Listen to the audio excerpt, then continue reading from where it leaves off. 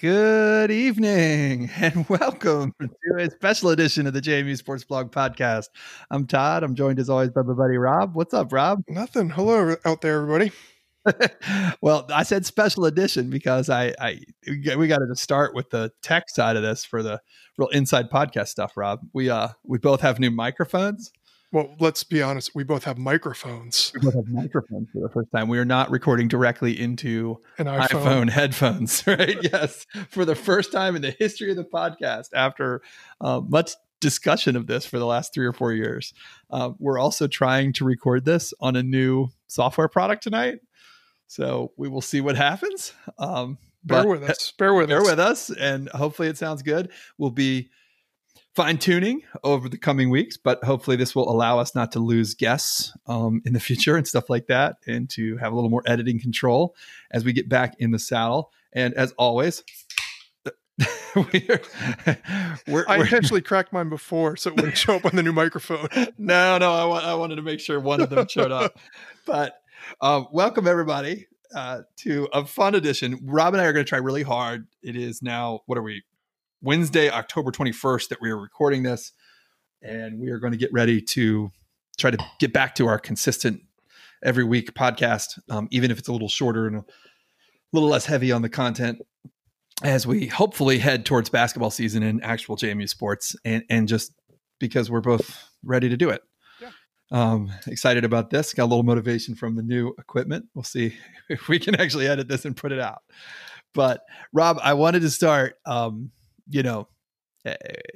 first of all, we got to talk about Ben, right? Yeah. Oh my gosh.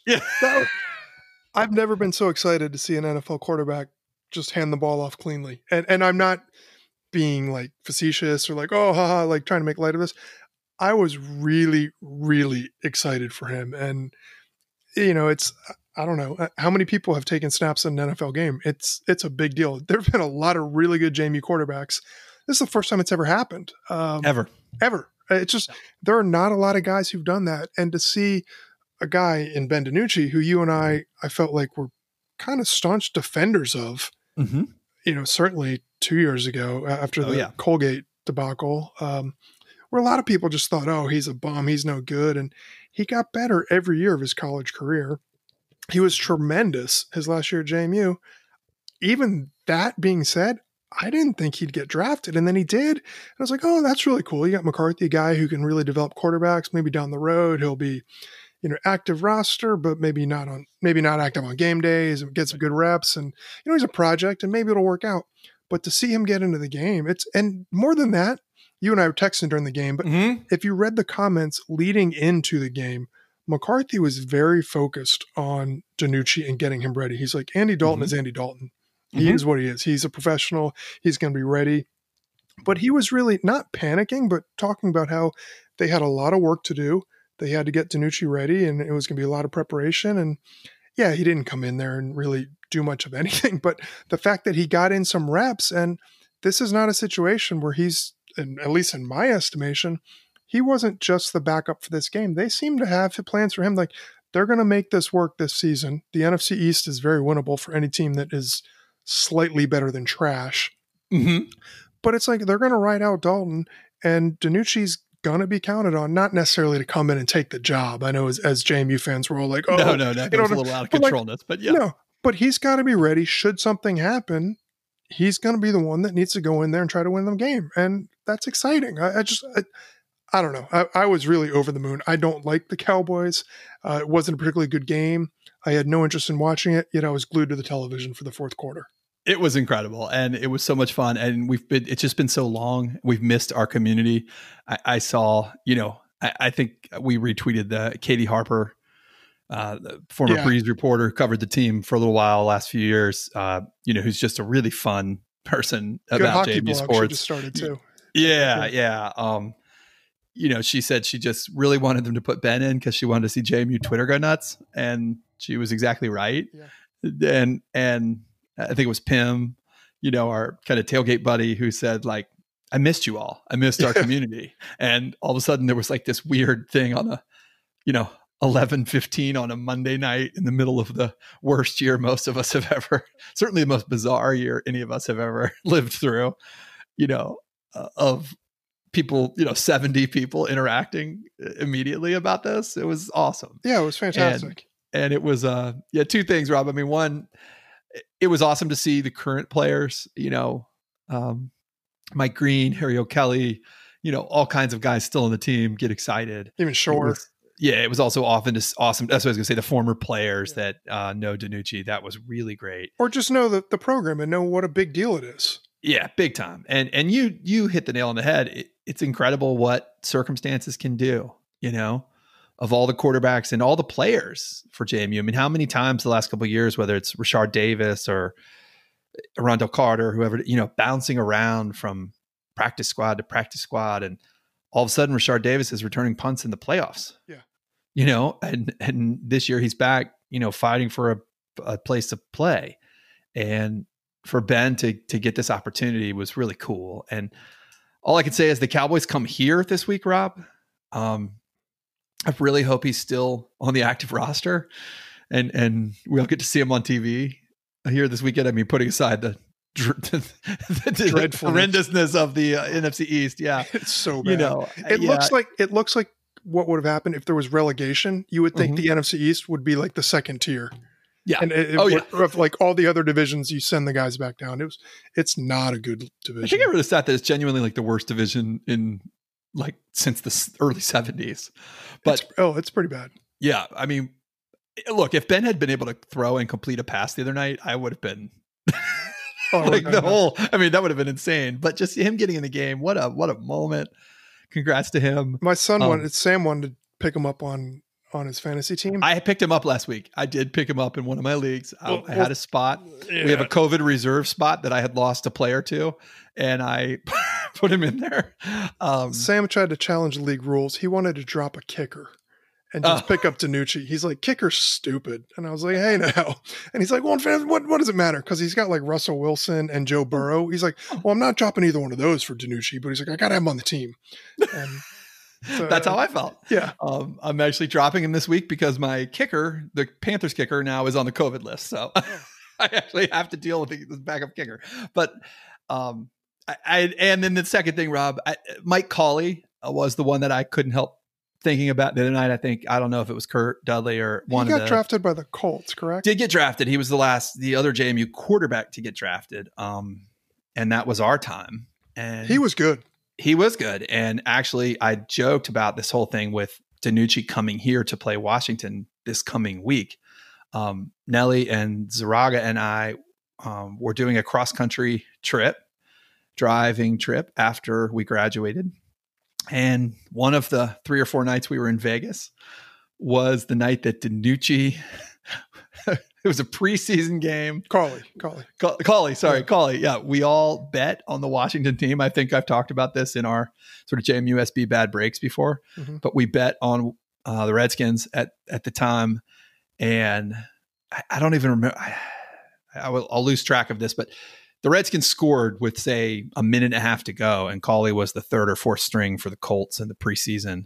And he led them down the field and to a touchdown that they went for 2 and lost, but they covered, and we all lost our bet to Mike Cauley.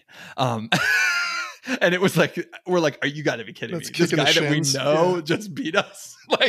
First of all, the number one rule of all this is never bet on the preseason. Yeah. But here we are again, and DiNucci could play a role. There is a non-zero chance that DiNucci will play a role in people's wagers this weekend. Yeah.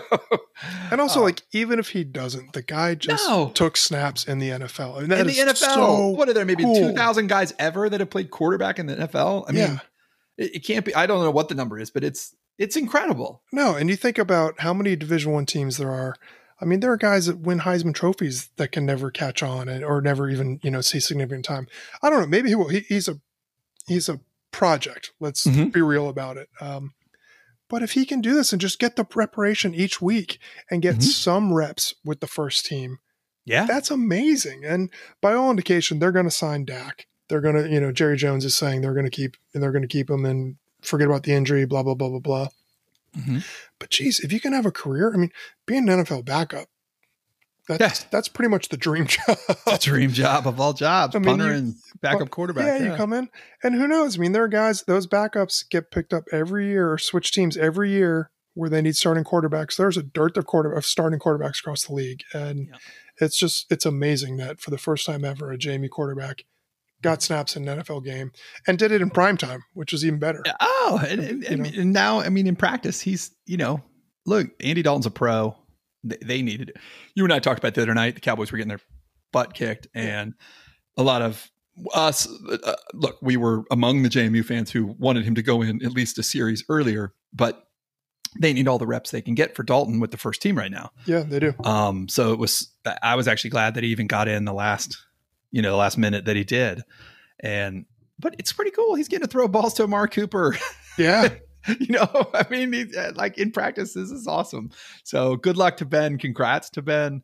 And to the whole program, to all the coaches that worked with him, everybody that came through. It's just a great opportunity for JMU.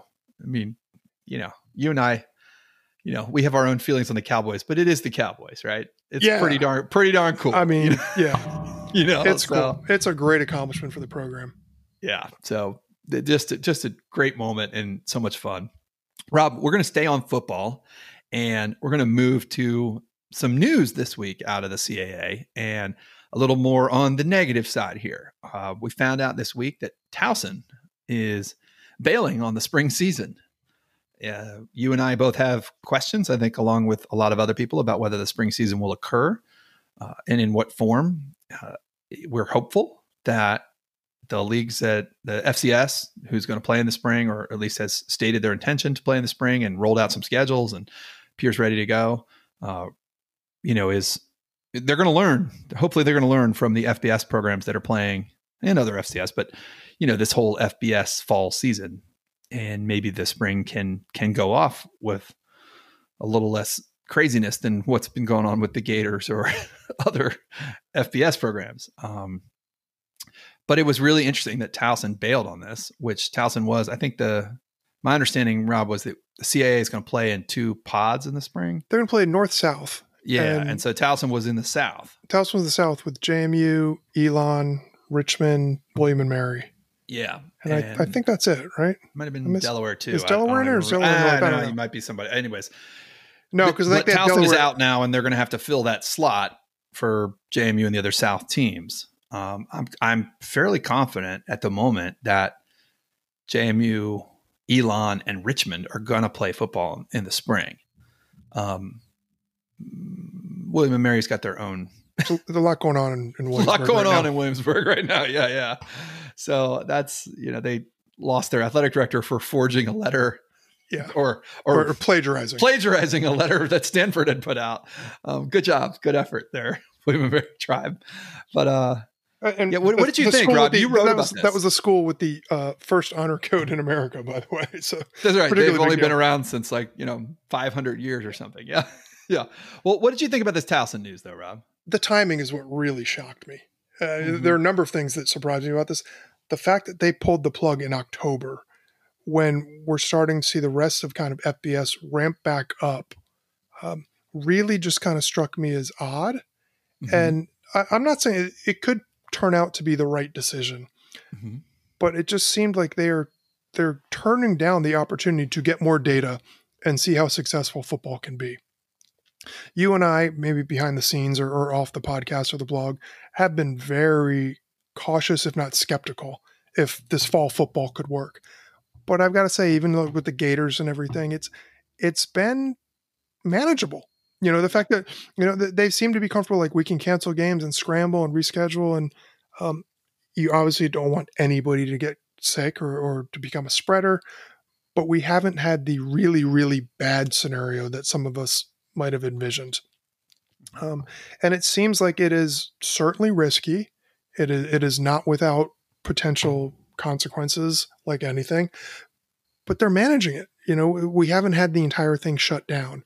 And so just now, when we've got the Big Ten coming back and the Pac-12 and everything, why now? Why not just roll the dice or just sit back and wait and collect more data?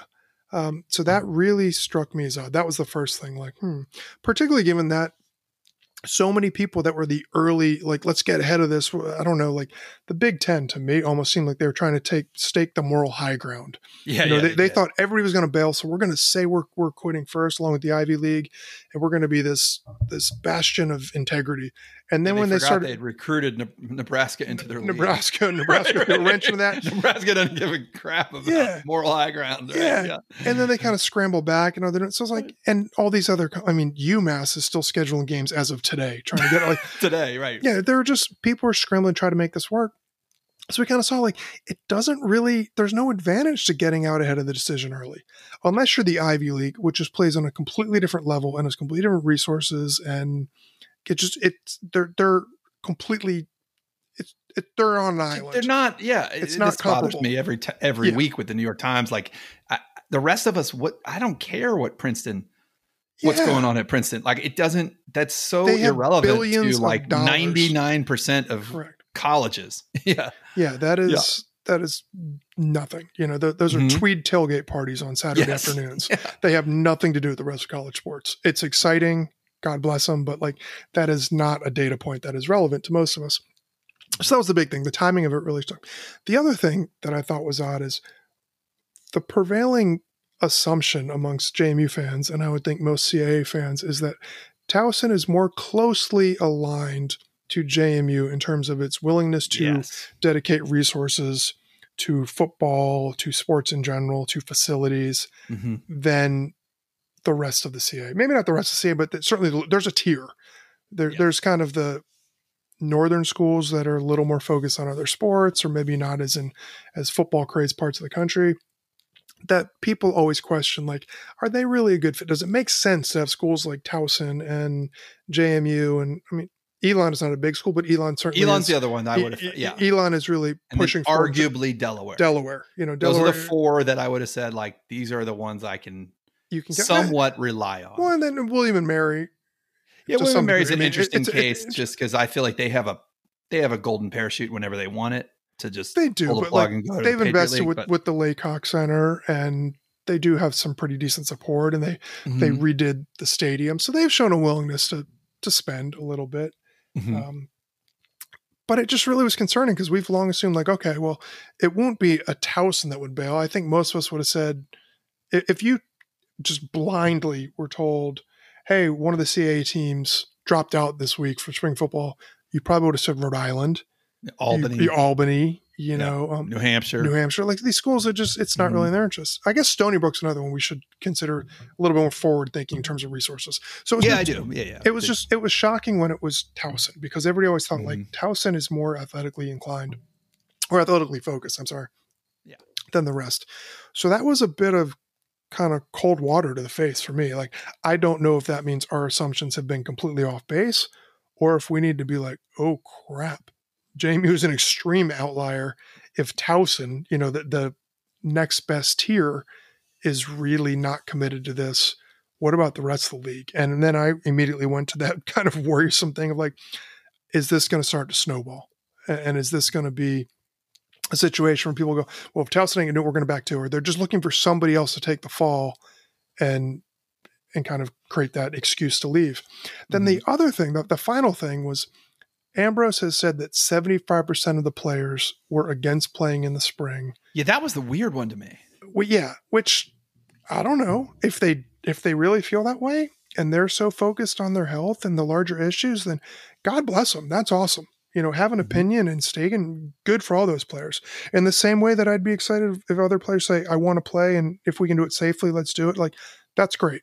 Voice, if they gave them a voice and that was really the vote, that's terrific.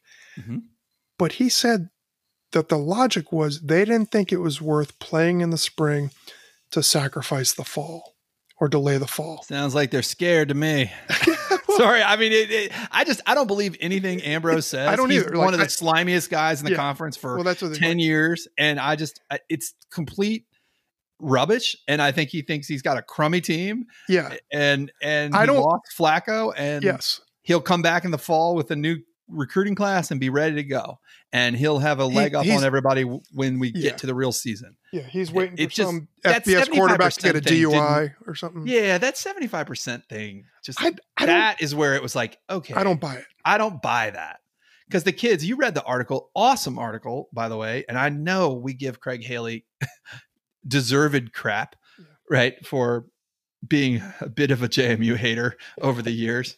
But longtime FCS correspondent. He knows wrote an article. Stuff. Yeah. Right. And he reached out to Fornadel and Mike Green on JMU, who both said, look, we know we consider ourselves NFL prospects and we're playing in the spring because we want to, they didn't say it, but they want another shot at NDSU if they can get it before they leave, Well, the other thing, I don't believe the Towson players. It's just the whole point. I don't believe 75% of Towson players don't want to play. No. Kids want to play. If I'm at JMU right now, I want to play. I wanted to play in the fall. I definitely want to play in the spring, whatever it is. I don't know. The percentage. I agree with him we've talked about the physical difficulty of playing a spring and then a fall season. It's tough. It could be risky. They're not going to play as many games in the spring. Towson wasn't going to play. They were only going to play 6 games in the spring because they weren't going to the playoffs. Yeah. But what's Towson going to do in the fall if it's the only school that sits out in the spring? That's the part that gets me. They say we're not sacrificing the fall. Well, that's not the choice. The choice is you can play in the spring and you can play in the fall when greater FCS decides to play in the fall. Correct. So that's what really got me. And the fact that he said that's what the reasoning was makes me think, did they try to plant that seed? And then we'll go into conspiracy theory here. Did they plant that seed? Did they plant that among their own team? Or are they saying that to try to plant that amongst the other teams to be like, hey guys, let's point this out here. We're all going for this. And is 6 games really worth it? Or should we just maybe all pull up stakes and try to start, first week of September? I don't know. But if it turns out that's what happens, great. We can all say, oh, Ambrose is smart. He's not. Yep. It was a lucky draw. But it's like they're saying we're going to sacrifice the spring to take advantage of this opportunity, which does not exist. That's Correct. What was really it's like, what's going on? It wasn't like, hey, you have a choice of you can either play in the spring or play a full season in the fall. Who the hell are they going to play? Well, that's what I don't understand. And I do look as a sports fan in general. This year, this fall, from COVID on, has been weird. Mm-hmm. The Lakers aren't giving back the title. No.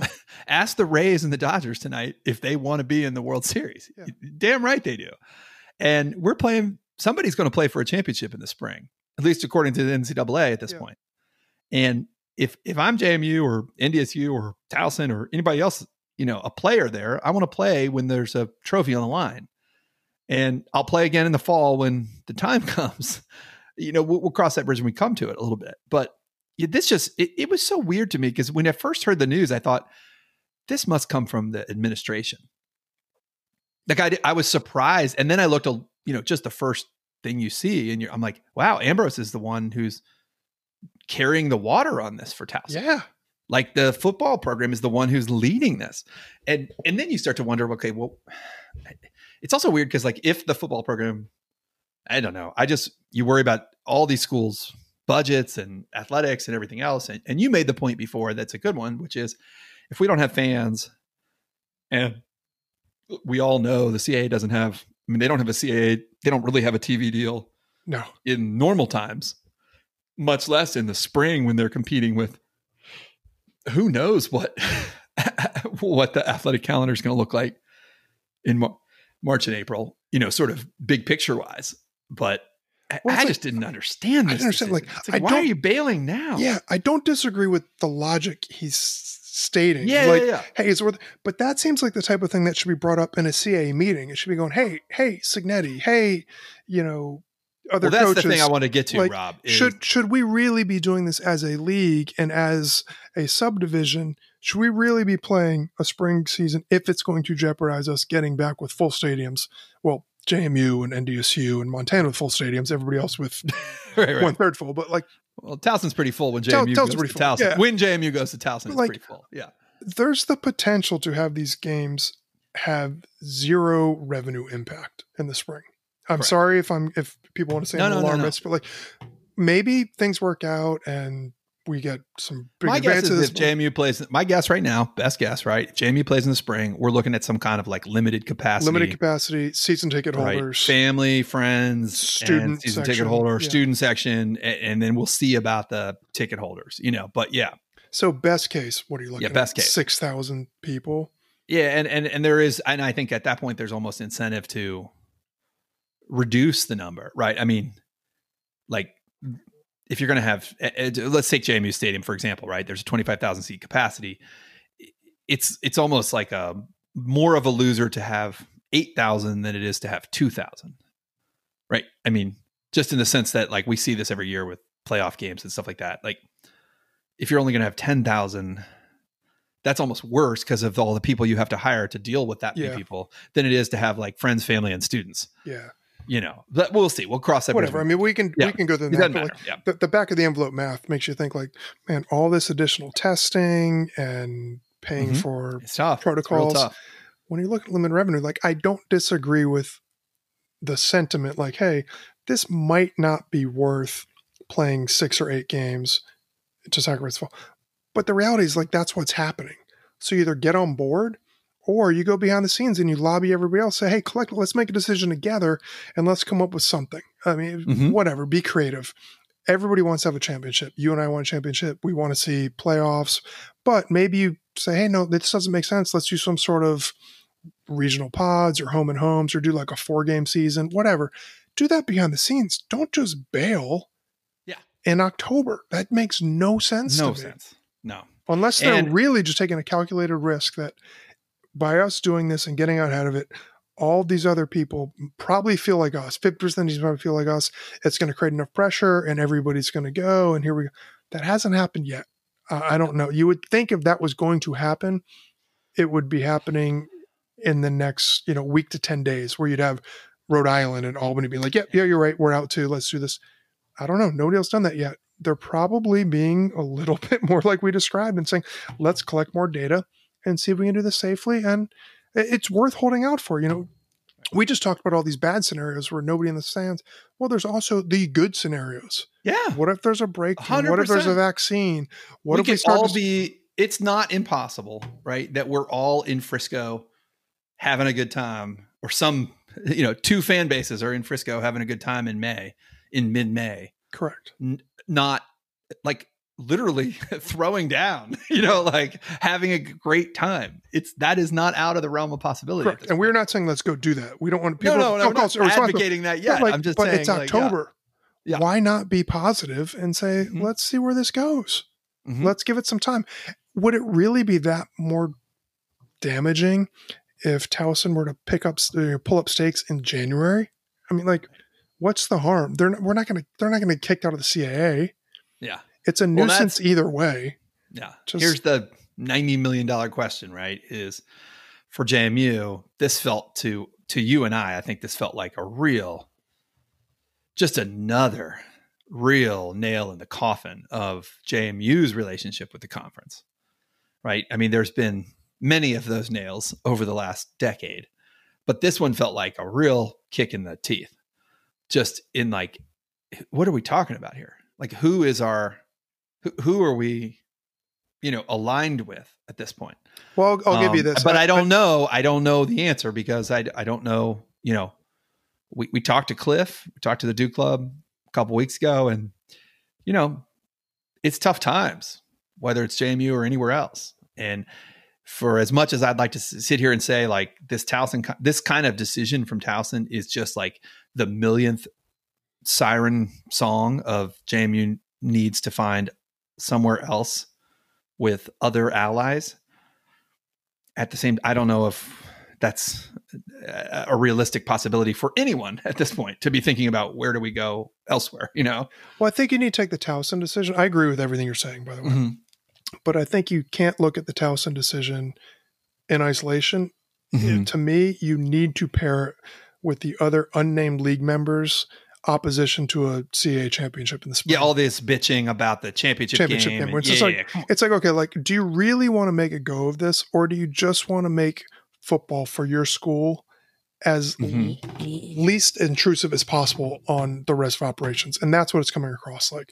Like, we're not saying that JMU is trying to tell the CAA, let's go, we're going to crash, the FBS. We're going to right. But it's like, let's make the most of our opportunity and really maximize what we have here. And there's the opportunity to create revenue earning situations like we just talked about. Like a championship game, yeah, it's not going to be the SEC championship. We're not packing the Mercedes-Benz Dome or whatever it's called now. Right. But that's a cool little thing that you could possibly sell. Yes. It creates some excitement. Take advantage of it. Like, so it's just the fact that we've all been kind of dealt a bad hand with this COVID situation. Right. But that's almost secondary. It's just like, how committed are these schools to actually advancing the league as an entity? And it doesn't seem like they are. It doesn't seem like there's any unity. It seems like JMU is an extreme outlier, and not an outlier in the sense of like they want to do bigger and better and screw the rest of you guys. But it's like, hey, we've got an opportunity. We've got a path to bigger and better. We need you guys to do it, and they won't join us. Yep. That's what's really getting me. This is not JMU saying we're too big for this league. We're going to leave. We're going to go play in this thing. They're going, hey guys, look, this is a great opportunity. We've got this big brand. We've got this big stadium. We know Stony Brook, you're into this, Delaware, Towson. Oh, maybe not. That's a big deal. These are not giant insurmountable things that JMU is proposing. A conference championship game should be a no-brainer. Especially in a year where you're probably only getting one team per conference in the playoffs. Yes. In this spring situation. Now, look, the CAA may actually get two, depending on how this shakes out. But it would be a good year to keep a lot of interest. I don't know. To keep everybody love, give everybody a shot. Yes, everybody be in the mix halfway through the season. Yep. I mean, the cat's out of the bag. We're not telling anybody who's paying attention anything they don't know, but like JMU was the lone school in opposition, or not the lone, but the most vocal opponent of the Flow Sports deal. Yep.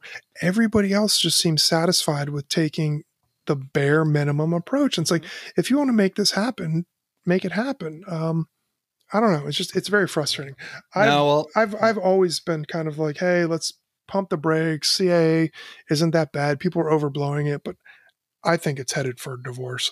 I don't think this is going to be 6 months or 12 months. JMU goes FBS. I think for all those reasons you just stated about financials and everything, it is a very difficult time. This is not a situation where JMU can just, call up an FBS conference of its choice and say, hey, let us in there. Let's go make it happen. JMU has a pretty dire financial situation, as Cliff told us last time. They've got to get through that. JMU needs to weather the storm and keep all of its programs intact. Once they do that, they get over the hump, things stabilize. You got to find more like-minded institutions. And I'm not saying just FBS. Oh, well, and I think weather the storm is a good way of saying it, right? Yeah, that's a good idiom for this, because there are programs. I mean, let's talk about Coach Houston for a second, right? I mean, there are programs at the FBS level right now who are taking 20% pay cuts. Yeah. Who are cutting sports. I mean, there's going to be a real reshuffling when this is all said and done. 2 years from now, I think things are going to look very different. And one thing's for sure that this has shown for JMU is they've passed on other opportunities. And now it's going to be really time to, put up or shut up a little bit and I don't mean that in a bad way, like we have to move up or we have to do this. But I do think schools are going to be shaken out. I mean, I think if you're at Maine right now, I mean, you're looking at laying off faculty. Yeah. From COVID, right? I mean, when you don't have putting aside Homeland Security decisions and everything else about F1 visas and HB1s, I mean, your revenue is way down. And I think you got schools in the CAA who are saying, we can't even afford a whisper of like sports are moving the needle at this school, or our state legislature is going to run us out on a rail. And JMU really just can't be aligned with that kind of school. Like, that's the point where you lose me here. And I think there's schools at the G5 level, right, at the group of five, who are going to come back the other way right now. I mean, what's funny UMass. I don't know. I mean, if you're a UMass professor right now, how do you feel about that? Like, what the hell are we doing? Yeah. I mean, it's funny because the entire Jeff Bourne 18 to 24 months comment could finally be coming to fruition in the next 18 to 24. I love, that's the most out of context quote that's been repeated by people. If you go back, I've said this a million times. He said essentially that he could see the FCS, FBS distinction breaking apart and maybe the P5 going away, and there'd be that reshuffling. And yes, JMU could be a part of that. Essentially saying like the P5 is going to break away and JMU part of it. Perfectly logical. It's definitely breaking away now. Definitely breaking away. JMU needs to move on. I don't think JMU needs to move up, so to speak. Yes, JMU needs to move on. Move on, not move up is a good way of. And they need to find institutions, regardless of classification, who are more aligned with their mission. Because JMU does not have a ton of money right now. JMU needs to so you need to spend wisely, and it's really not worth pouring millions of dollars into an athletic program if the rest of the league is trying to pinch pennies and do the bare minimum. So if that means you find some sort of regional FBS conference, which, oh my gosh, like whatever, we can all talk about that. Like, oh, it should be App State and ODU and Marshall, blah, blah, blah, blah. I don't care. You just got to find schools that say, hey, this is what we'd like to do with our athletic department. We would like to really advance the mission of the school. We'd like to create publicity, the front porch theory, and we'd really like to, have regional television, blah, blah, blah. Just state your goals. And if everybody in the room says, yeah, that's pretty much, that's kind of relatively north for us too, let's go with it. Go. Create a league, do it.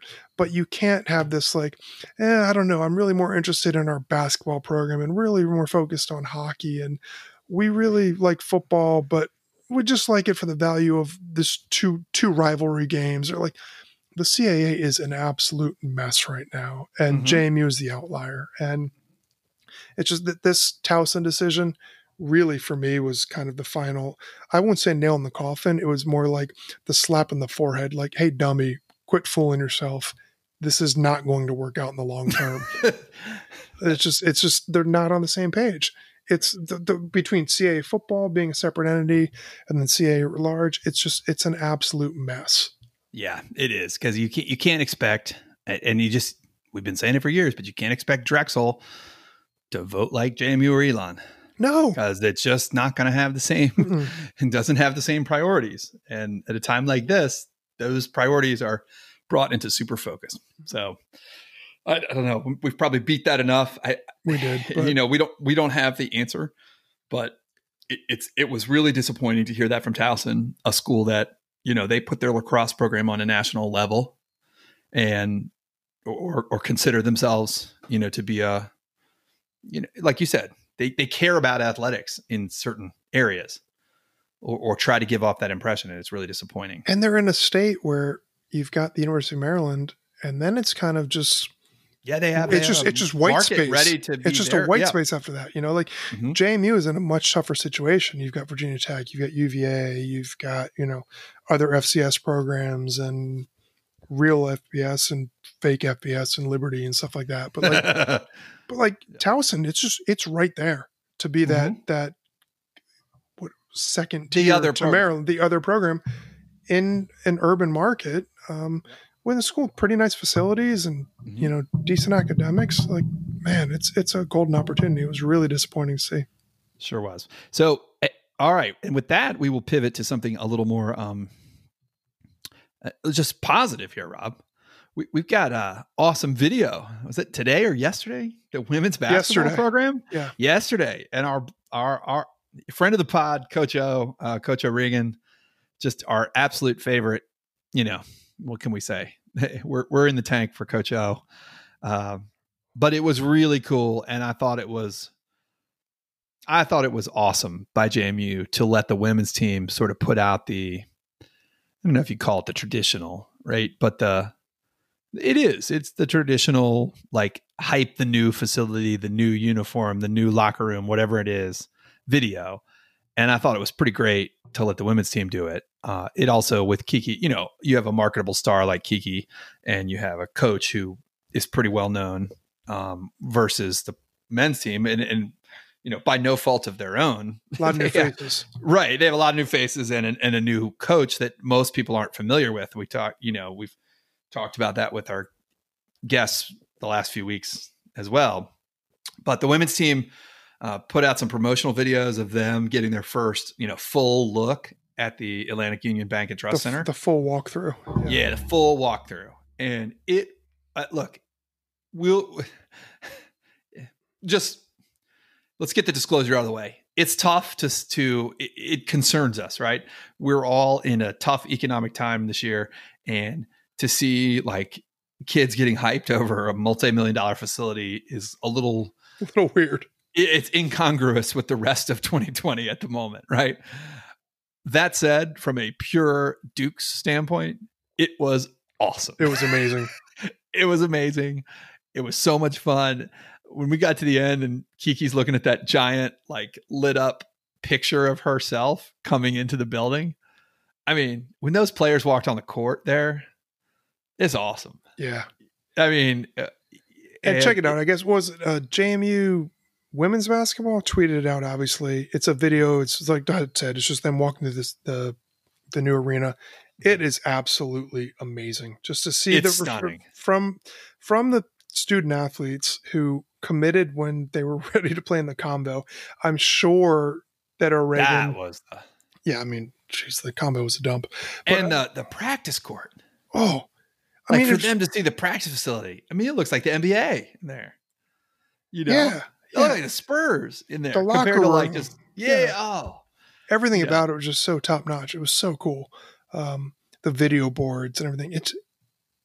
It's a very non-JMU arena. I will say, as somebody who started at JMU in, we're going to get to that in OT, the early 90s. This is crazy. It's just state of the art. It's just a beautiful place to play. That video was recruiting gold. I know as alums, we all got excited, but if you're a high school senior, if you're a women's college basketball player or a men's or an aspiring women's college basketball player, oh my gosh. First of all, the girls look like they're having so much fun. The team is that's such a great team. Coach O has built such a great culture with them. They're having so much fun.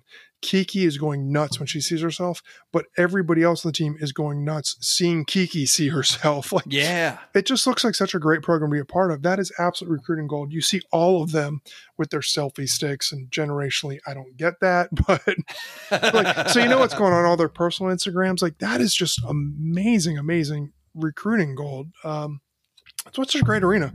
I'm really excited to get in there. It's just another bad thing about 2020 that it has to fall in this year, where we're not really going to have that grand opening. We're going to have the pseudo grand opening and there's going to be a game there, but then it's really not going to be until next year. So, but it was really cool. That was awesome. I enjoyed watching it. Oh, it was beautiful. And who knows? It's funny. I watched the Raiders and the Chargers, Rams, the LA stadium and the Raiders Vegas stadium, come online this year, especially the Chargers and the Rams. I feel like I've watched so much of that SoFi Stadium in the first few weeks. Yeah. And the one weird thing with not having fans is there is more time. You don't have to cover fans, right? Who knows? I'm trying to put a silver lining on something that can't be put a silver lining on. Football, I think, is easy without fans because the in-game shots don't typically show the crowd. Mm-hmm. Basketball is a little tougher, particularly. Yeah, I've been a little worried about that from a college basketball standpoint. That NBA bubble basketball in Orlando, I actually grew to love it. It's fantastic. I really enjoyed it. Yeah, that's same. I think we both talked about this, and the way they set it up in that weird arena was awesome, right? Because they had a sort of bottomless budget to make it look cool for TV. And it is going to be jarring, I think, to see college basketball in these empty arenas without the benefit of those giant video boards or all the cool stuff, right? Yeah, that's going to be weird to see. But in any case, it was awesome. You're right. From a standpoint of recruiting and what this means for the future of JMU basketball, men's and women's, and just for the Valley. Like, I didn't even think about that too much watching that video because all I could think about was the games, right? But it's going to be a cool arena. It's a cool place. Yeah, you can attract a lot of big name performers there that you probably they're couldn't. They're going to have legit stuff come there. Yeah. And that's something they haven't really been able to. I mean, they haven't had that selling point at all in the Valley. And I think they're going to put themselves on the map a little bit. That's really cool. Yeah. And it's not like everybody who goes to whatever, a flower show or a concert or something is going to become a Jamie basketball fan. But I do think there's a greater chance the more people you can expose to the campus, the greater chance they might come back and be like, oh, well, I'll come check this out again. This was nice. I enjoyed being here. And this is such a great facility. So nothing but positives. Yeah. Except for the fact that it's 2020, which is kind of the biggest negative ever. What are we down? It's October 21st. So we're down to like less than 2.5 months. So we're almost there. Well, thank you all. Rob, we want to do an OT tonight. And we kind of looked back through, we were struggling a little bit. We got some suggestions tonight that will take a little more thought from us. Yes. So we're grateful for this and we will come back to them. But we had been making a list all along of other overtime suggestions that would take us some thought. And one of them that was suggested somewhere along the way was buildings under construction when we were freshmen. And that's a little too specific, but we were just thinking about like buildings that were coming online when we were in school. And I guess this is really this is a pure old guys leave category, Rob. Oh, goodness gracious. This is you're even older than I will. Shovel the dirt on our graves. I mean, should I start us off because I'm younger? I don't know. Or should you start off because you're older? Younger. It's 2 years. Like I think of you as younger too, but you're an old guy just like me. No, the funny thing, yeah, you go ahead. I can't actually recall, which again talks about how old I am. No, this one's incredible. I can't believe you're about to say this. I think Wampler Hall was under construction. And if I recall, that is the one that's like kind of by JM's, which again is a point of reference that doesn't matter to anybody who's under. But that was the dorm kind of on the edge of the quad, right? Yeah, I guess so. Yeah, that was definitely. Yeah, it is. That was definitely the one with the 24-hour computer lab in the basement. Yeah. That was definitely under construction. That and pretty much the East Campus wasn't even a dream. It was for a both condo. of us, really. Yeah. So I guess there was that, and then the other thing that I guess would probably date us a little bit would be picking up our mail in Warren Hall. Oh, check box. Yeah. Check box. Yeah, check box. You had the mailboxes with like you shared with 2 other people. I don't know. And we had a friend. I won't say his real name, but he ordered a certain adult magazine with a fake name to himself. So Rob Gardner used to get a magazine that would come to his mailbox in a black plastic bag. Oh my goodness! Yeah, for a couple of years. So amazing. I would think Wampler and then checking mail until where the bookstore was, by the way. Yeah, that's where the bookstore was. It was right by the mailboxes. Right there. You'd go D Hall and you go back and you check your mail and then go back onto your dorms. The other thing that's crazy to me about Warren Hall at the time was I think I get confused about what was what, but like kind of the student union or student affairs, offices / stuff were there. And that was one of the only places on campus that had like televisions where you could like go in the lounge there and watch like CNN or whatever, like there was like the main floor you could go and they had all those now couches. Like every dorm in the lounge has, Fox News or ESPN or whatever is running on the channel. But back then there wasn't like a place you could communally watch TV. Like in the way that we think of it now.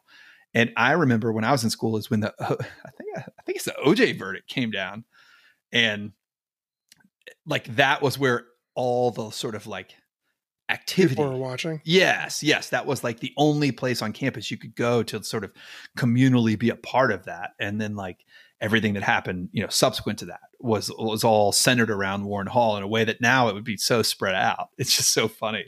I never really understood what the building was. It was gigantic, and you had me neither. The bookstore, you had the PO boxes, steakhouse, and it was also a Mexican restaurant during the day, wasn't it? I don't even remember. Yeah, it probably was. It was like a Mexican buffet, and it was like something that probably wouldn't be considered PC nowadays.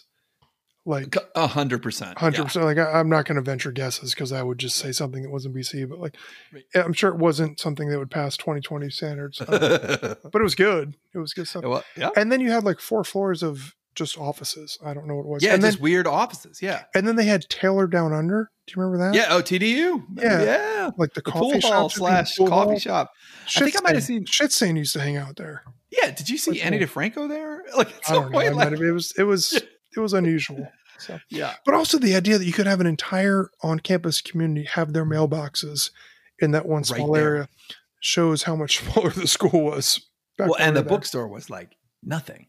No. Like I think about the bookstore now and I'm like, oh my gosh, they can't even like it could be 4 times that size on game days. The bookstore was books, just textbooks. Just you had books. like 4 JMU sweatshirts and then a bunch of Bob Marley and Jim Belushi posters. Yeah, that's it. You know. Yeah. Well, mine was, and Rob, you never got this, but UREC. No, I got UREC. You got UREC at the senior year. You got senior UREC. year. But that's the other one for our time, right? Was I only had 1 year of Godwin Hall as still the place you went to lift weights. like if you wanted to get a workout in, you had to wait in line in Godwin Hall. Like for the weight, literally wait in line in the hallway to get in the weight, like in on. Well, I did apparatus not. Of I any did not kind. because I did not lift weights. But yes, other people. No, I know, but yeah, I mean, and the worst thing about it is like I only went a couple times because of that. Yeah. Because of the like you had to wait in line and deal with this thing and then go in there and be embarrassed like if you're me, right? Whereas like now I feel like, you know, every student can. I mean, UREC has had 2 developments since then. But yeah, your senior year, my sophomore year is when UREC came online. The original UREC came online, and that was just an enormous game changer. I mean, we were still playing. It was mind-blowing. We were playing intramurals in Godwin, in Bridgeforth. Yeah, like we were playing like intramural softball in Bridgeforth Ultimate Stadium Frisbee. at like 11:30 p.m. You know, like people were playing like intramural touch football at Purcell Park and stuff, right? Yeah. like ridiculous things. And when UREC came online, that just changed everything. UREC was insane. I remember insane. Like, I mean, up there, the rounded corners in the hockey or whatever that like multi-purpose room was like, oh my gosh. Oh yeah, for floor hockey or indoor soccer. Yeah. Oh no, it was crazy. Like you could be up there probably 3 nights a week because you know, Monday, Tuesday, Wednesday you'd have intramurals. Thursday, Friday, you know, you'd be doing parties and everything. But it was crazy. Yeah, that was exactly like you said. Like it wasn't just meatheads lifting. No, like, the Godwin weight room was a little bit intimidating. It was very much like the weight belts and the big guys and the chalk. And for just like the average student who wanted to keep in shape or maybe like do a little bit of workout to de-stress, Godwin was not friendly for that. UREC, it was fine. It was big. It was huge. You could just do your own thing. You go whatever, ride a bike or do a stair climber, or even if you wanted to, God forbid, do the bench and not have 6 plates on the end like in Godwin, you could do that. But then you could also go play hoops. They had the track. It was awesome. And then the turf fields out back. Yeah, that was absolutely a game changer. It was crazy. I was so happy I caught that for senior year, but really missed it for the first 3 years. Yeah. The funny thing is I think about these kids this year who must be, I mean, I don't know. It's got to be weird. They went to a school where they never thought about not having these kind of amenities. And then for the first time, they've been probably somewhat limited this year. Yeah. I don't know how kids are doing it. I mean, like you actually have to like go run around town or ride your bike or something. I don't know, man. Like we're all struggling. Nobody any worse than no. And else. It's weird. I got my boss's stepson is, you know, is there now and has like gone to school, then gone home and then gone back to school. Like what a weird way to start your college career. I mean, I don't know. Who knows? Good, it's good on those kids. Good on those kids and following the rules and making the best of it. But man, little things like intramurals or homecoming or, you know, not just football games, like the big events, but all those little ones where you get to make friends and just get out and, or realize that this is like a bigger thing too. Yeah. Like the homecoming thing you brought up, you know, just you're kind of aware of that, even if you're not even if you're not super plugged in, you're not in the band, you're not on a team, you're not whatever, like you're still kind of aware this is going on. And it makes you feel like you're part of the Harrisonburg community. It makes you feel like you're part of the JMU community, and that community is bigger than just your professors and the students in your class. Yeah. And to be missing that is tough. So I just feel like a lot of the students are in a tough situation where the outsider's perspective of college students, once you leave college, tends to be like there's school and then there's just extreme partying. And there certainly is that element at JMU. Like people take their classes seriously. People definitely go out and have a good time. But that's really missing out all the other things.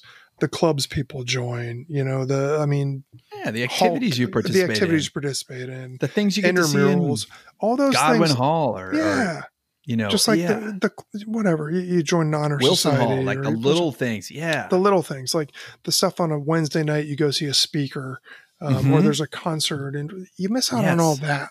Like people can get by with sacrificing a semester or two of going to parties. Goodness only knows you and I would have fought it. We would not have been happy about it. But people can get by that, and they can just focus on academics.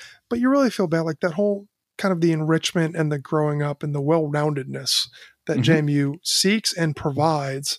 That's what really stinks that people are missing out on, Yeah, for sure. But those were some fun. Wampler Hall, Rob. Remember? That is the one. You're right. I'm pretty sure that was like. You're right. I don't think that was even built maybe to my sophomore or junior year.